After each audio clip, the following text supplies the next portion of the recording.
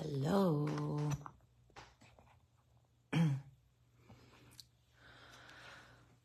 Good morning. Good morning.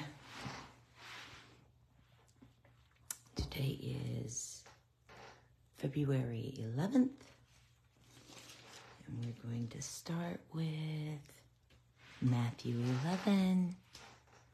Oh, look at you early birds up with me. Good morning. I see Diane. I love you, Diane. Oh, hi, Ashley. I love you. Let's see if I can see anybody else. Jasmine. Oh, Jasmine, it's Saturday. Go back to bed. Oh, what a good God he is. So I have been just a weeping before the Lord going through this chapter. Just the humanity of both John and Jesus and their feelings, how they feel about difficult things are just really shining through in this chapter. And so we're going to talk about those things. We start in Matthew 11 with John sending two disciples, and they asked, "Art thou he that should come, or do we look for another?" The vulnerability of John. The vulnerability of John. I know what it's like to have lived for the Lord for many years and question the basics. In full transparency, I had a period of my life. I did not leave the church. I did not stop praying. I did not stop doing the things that I knew to do. But I had a significant portion of my life that I questioned the existence of God. And I knew that I was incorrect in doing that, which is why I kept up with my disciplines. But I did. Why do we believe that God exists? I wasn't a child. I was a mother. I was an adult mother. And I had another time when I questioned the validity of the Word of God. And so maybe that's why this chapter just really calls to me today, because, it happens.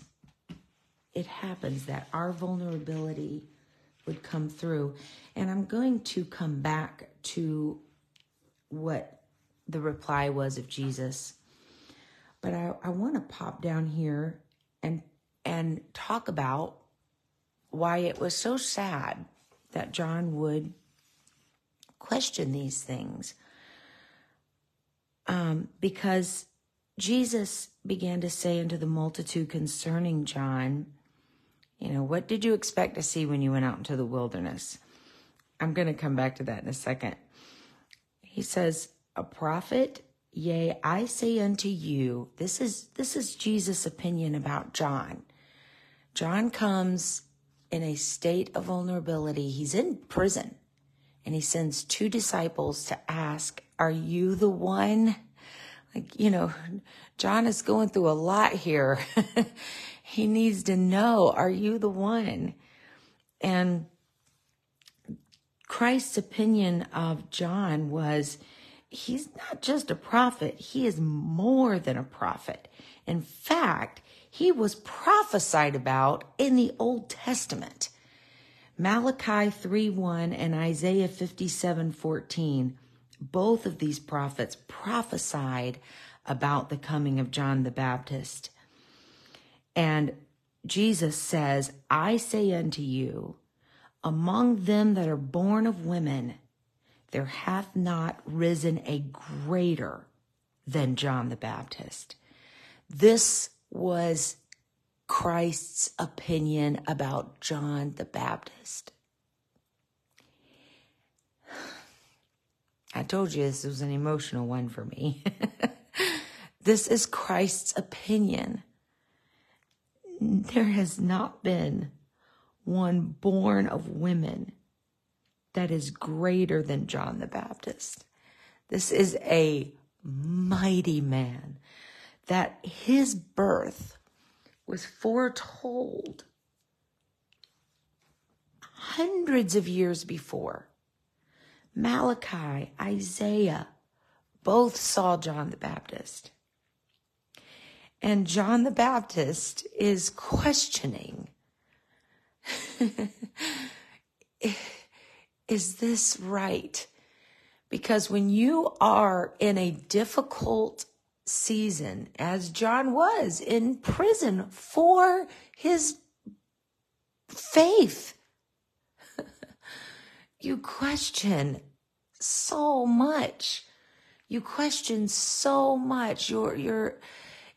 And I just so appreciate that is normal.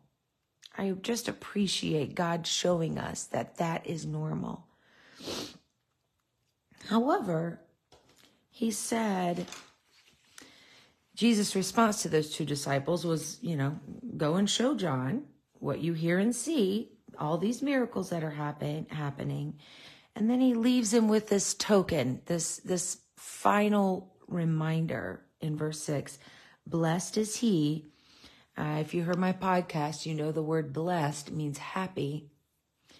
Happy is he whosoever shall not be offended in me. Jesus was not out there trying to offend John. There was nothing about what Jesus was doing in healing, in the blind receiving sight, the lame walking, the lepers being cleansed, the deaf hearing, the dead being raised up, the poor have the gospel preached. Jesus took up John's banner and preached, repent, the kingdom of heaven is at hand. We saw yesterday how he sent those disciples out to preach the same thing. The kingdom of heaven is at hand.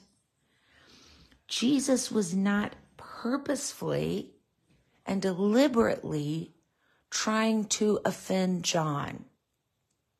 Jesus was doing what he had to do. That's what Jesus was doing, what he had to do. And so Jesus gave this reminder, blessed is he, happy is the person that's not offended. And so this phrase, shall be offended, of course we know not be offended, but shall be offended comes from this Koine Greek word, scandalizo, and it means to put a stumbling block or impediment in the way, to cause to sin. And since one who stumbles or whose foot gets entangled feels annoyed, which means displeasure, indignant, and anger. Hi, Papa Dog. Why are you coming down? Give me 1 second. Morgie, I'm on a live stream. If you can let Star out, please. Okay. Star wants to go outside for her morning potty, but I'm here. So this lets us know that it's our choice. Jesus was giving John this word that if you're going to be at peace, if you're going to be happy in a situation that you cannot help, which in John's case was jail, it was prison, then you've got to choose to not let this be a stumbling block to you. You and I choose that those people that it seems like they are being allowed to do more than we are able to do, that they are in positions that we are not able to be in. We get to choose whether or not that's going to be a stumbling block, an impediment in the way that causes us to sin. Jesus was not out there trying to offend John. John was the one dealing with the mind games.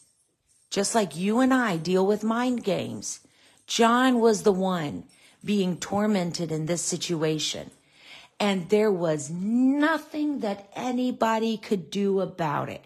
It's not that John was utterly alone. He had 2 disciples at his beck and call.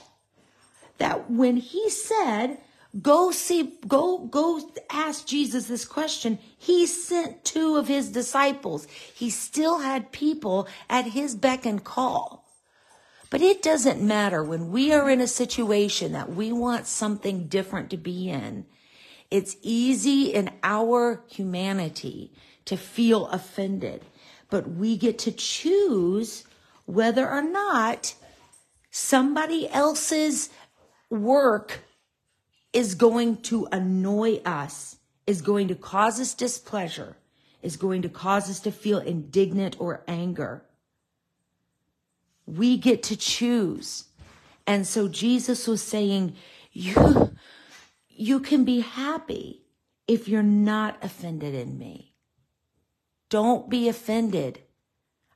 They're out there, those people that may be bothering you, making you feel shut up, making you feel like you are not able to operate. Don't be offended. Choose to be happy. Choose to let them do what they're going to do. Just let them go do it. Oh, y'all hear those birds? Let them go do it. And you be happy. You be happy. Oh, so, and this right here, what went ye out into the wilderness to see? A reed shaken with the wind? I love that so much because John was John, right? John was John. And this cracks me up about our modern day preachers as well. Each preacher has their own personality, and some personalities are to be akin to John the Baptist. There's kind of rough and tumble, and he's out there eating locusts and got honey in his beard and dressed in camel hair, and oh my goodness, he's just rough and tumble dude, right? Jesus comes along. Jesus is all refined. And we're going to talk about the difference in John and Jesus in a second. But, these people that complain about our modern, I'm not even talking about our modern preachers. It bugs me. I got to choose blessed because it offends me when these people have negative things to say about men of God because they are rough and tumble, because the lifestyle they came from is difficult, and they've got a speech pattern that's not refined because they came out of the hood, and they've cleaned up their speech a lot. They're talking like the Pope compared to what they used to talk like. And then you got these holy moly hoity-toity apostolics not liking that they say rough words in the pulpit. Well, who do you think is in that pulpit? These guys have a reputation that go before them. Of course, that's what they're going to say in the pulpit. Don't be shocked by it. Who'd you go out to see? Brother Mahaney's gone on to his reward. But I remember people criticizing Brother Mahaney. I loved Brother Mahaney. As a matter of fact, my babysitters used to be Leonard and Lucille Burrows, and they had my bedside table at the Burrows house. My mom and dad would, if they were going out of town to preach, or if they were going in the middle of the night to pray for somebody, often I was at the Burrows house. And the Burrows, their bedside table had a drawer that was full of cassette tapes of preachers preaching. And among my favorites, was Charles Mahaney. I loved hearing him tell his testimony. I would put those cassettes on. Let me give a nod to Brother and Sister Burrows. I love you. Sister Burrows has gone on to be with her reward, gone to her reward. Brother Burrows is still on the front row, 80, I think he's 82. 85. And just amazing people of God. But yeah, God's brought these people out of things, and they're cleaned up their act. They're living for God, but they are who they are. And why are you shocked? Don't be shocked by who they are. Come on now. I'm gonna defend the preacher. Oh yes, I am. Don't you even try me. Yes, I am. Love the men and women of God. I love them. I love them from every aspect. I love the ones who have the title doctor attached to their names. And I like the ones who have the title prisoner, past prisoner attached to their names. Oh, yes, I do. I love them. So, let's go ahead and talk about those rough and tumbles. Let's go ahead and talk about those rough and tumbles. Jesus says, this is awesome. From the days of John the Baptist until now, the kingdom of heaven suffereth violence, and the violent take it by force. Jesus was saying, we need those tough, rough people. We need them. Let's look at this violence here. Let's look at this word violence here. Suffereth violence. It comes from the coined Greek word biazo.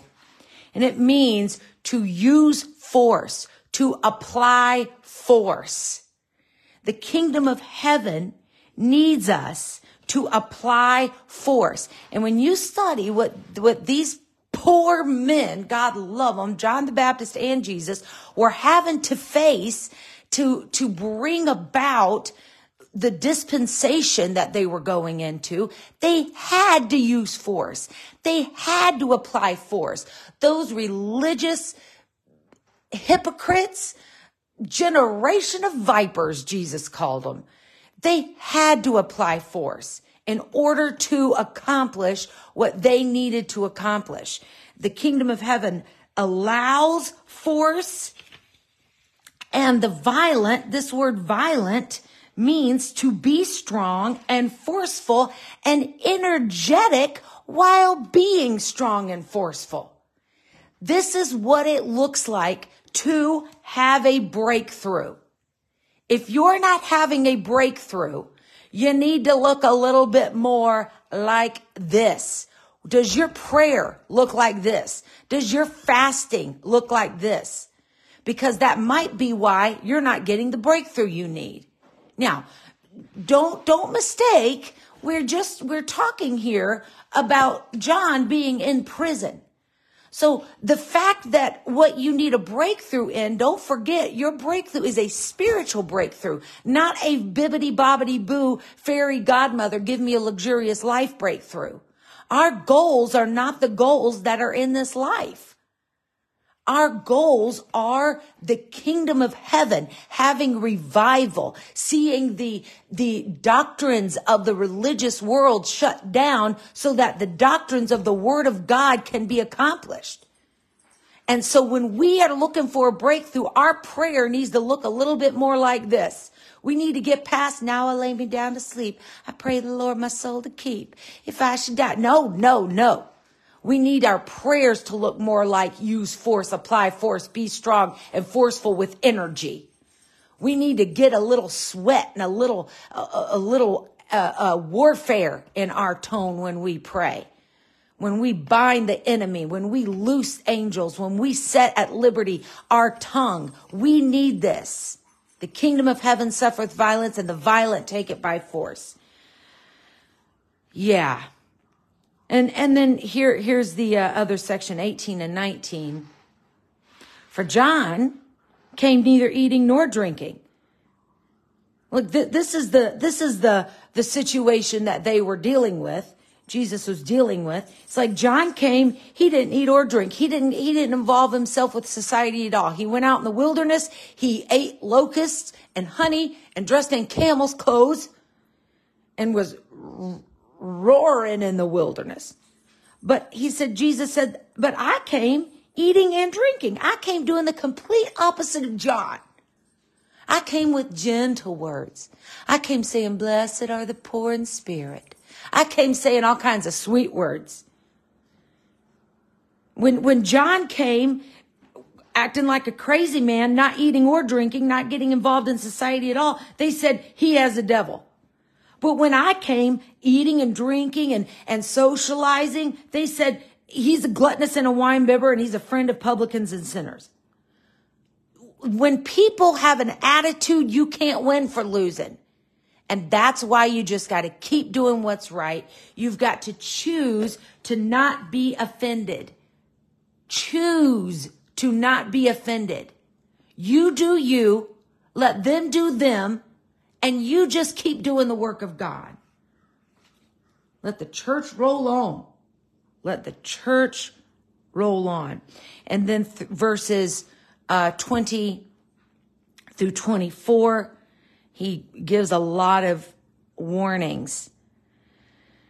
And, it's wonderful that we've got men of God, men and women of God, who, when we may not have the strength ourselves, or when we may be intimidated, we may be new to the kingdom of heaven, suffereth violence, and the violent take it by force. We may be new to it.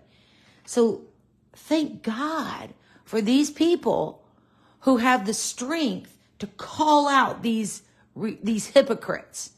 Thank God for people who has the willpower to shut them down so that we can have a breakthrough. Join with them. Connect with them. Unify with them. Don't talk against them. Unify with them. Hallelujah. Hallelujah. Give me 1 minute. Morgan? Morgan? Yes. Can you close the door, please? Yes. Thank you. So we're wrapping things up here. Let's see where I wrote down this definition of hear. He that has ears to hear, let him hear. That's where we're at here. He that has ears to hear, let him hear. This word ears means to perceive with the mind. It doesn't mean your actual physical ears. It means to perceive with the mind. It means the faculty to understand and know. And to hear doesn't mean with your ears. It means to attend to. Attend when you've got an attendant, a flight attendant, that phrase comes to mind. Somebody who takes care of the situation. They monitor, they supervise, but they also serve. So if you've got the ears, if you've got the mind to understand and know, then you need to attend to these things. You need to attend to it, supervise it, make sure it gets done. What has been said, what has been preached, attend to it. Supervise it, serve it. That word that came across the pulpit, attend to it, consider it, perceive the sense of what is said. And then Jesus wraps this up with his sweetness. I love it so much. Come unto me, all you that labor and are heavily laden, and I will give you rest. Take my yoke. This is beautiful. We remember this verse most often, verse 30. For my yoke is easy and my burden is light. But we're going to end with this understanding right here.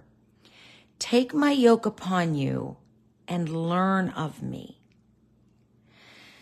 I love Jesus so much. He's so cool. Take my yoke upon you and learn of me. See, this is the thing. A yoke is what oxen wear to plow a field. A yoke is what it goes over the neck of oxen. And when you've got two, you it's common to put an older one with a younger one so that the younger one can learn how to do what the older one has been doing. Jesus says, take my yoke upon you and learn of me. To learn how to do the work of Jesus Christ, to learn how to do the work of Jesus Christ, you've got to get in his yoke.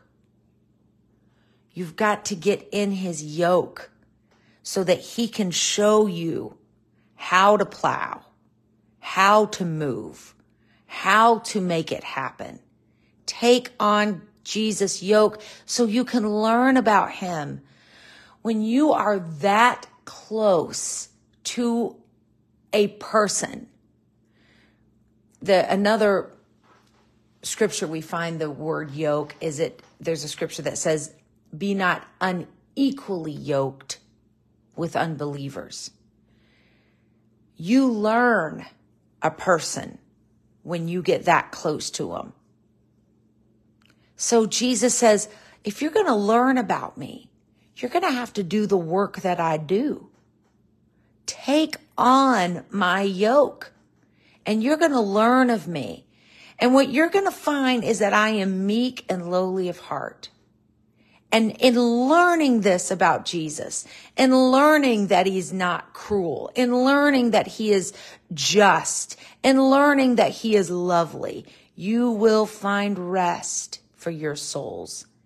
And you're going to find rest for your souls because you're in his yoke. Doing the work of the Lord is the most wonderful thing on the planet. Jesus says, my yoke is easy and my burden is light.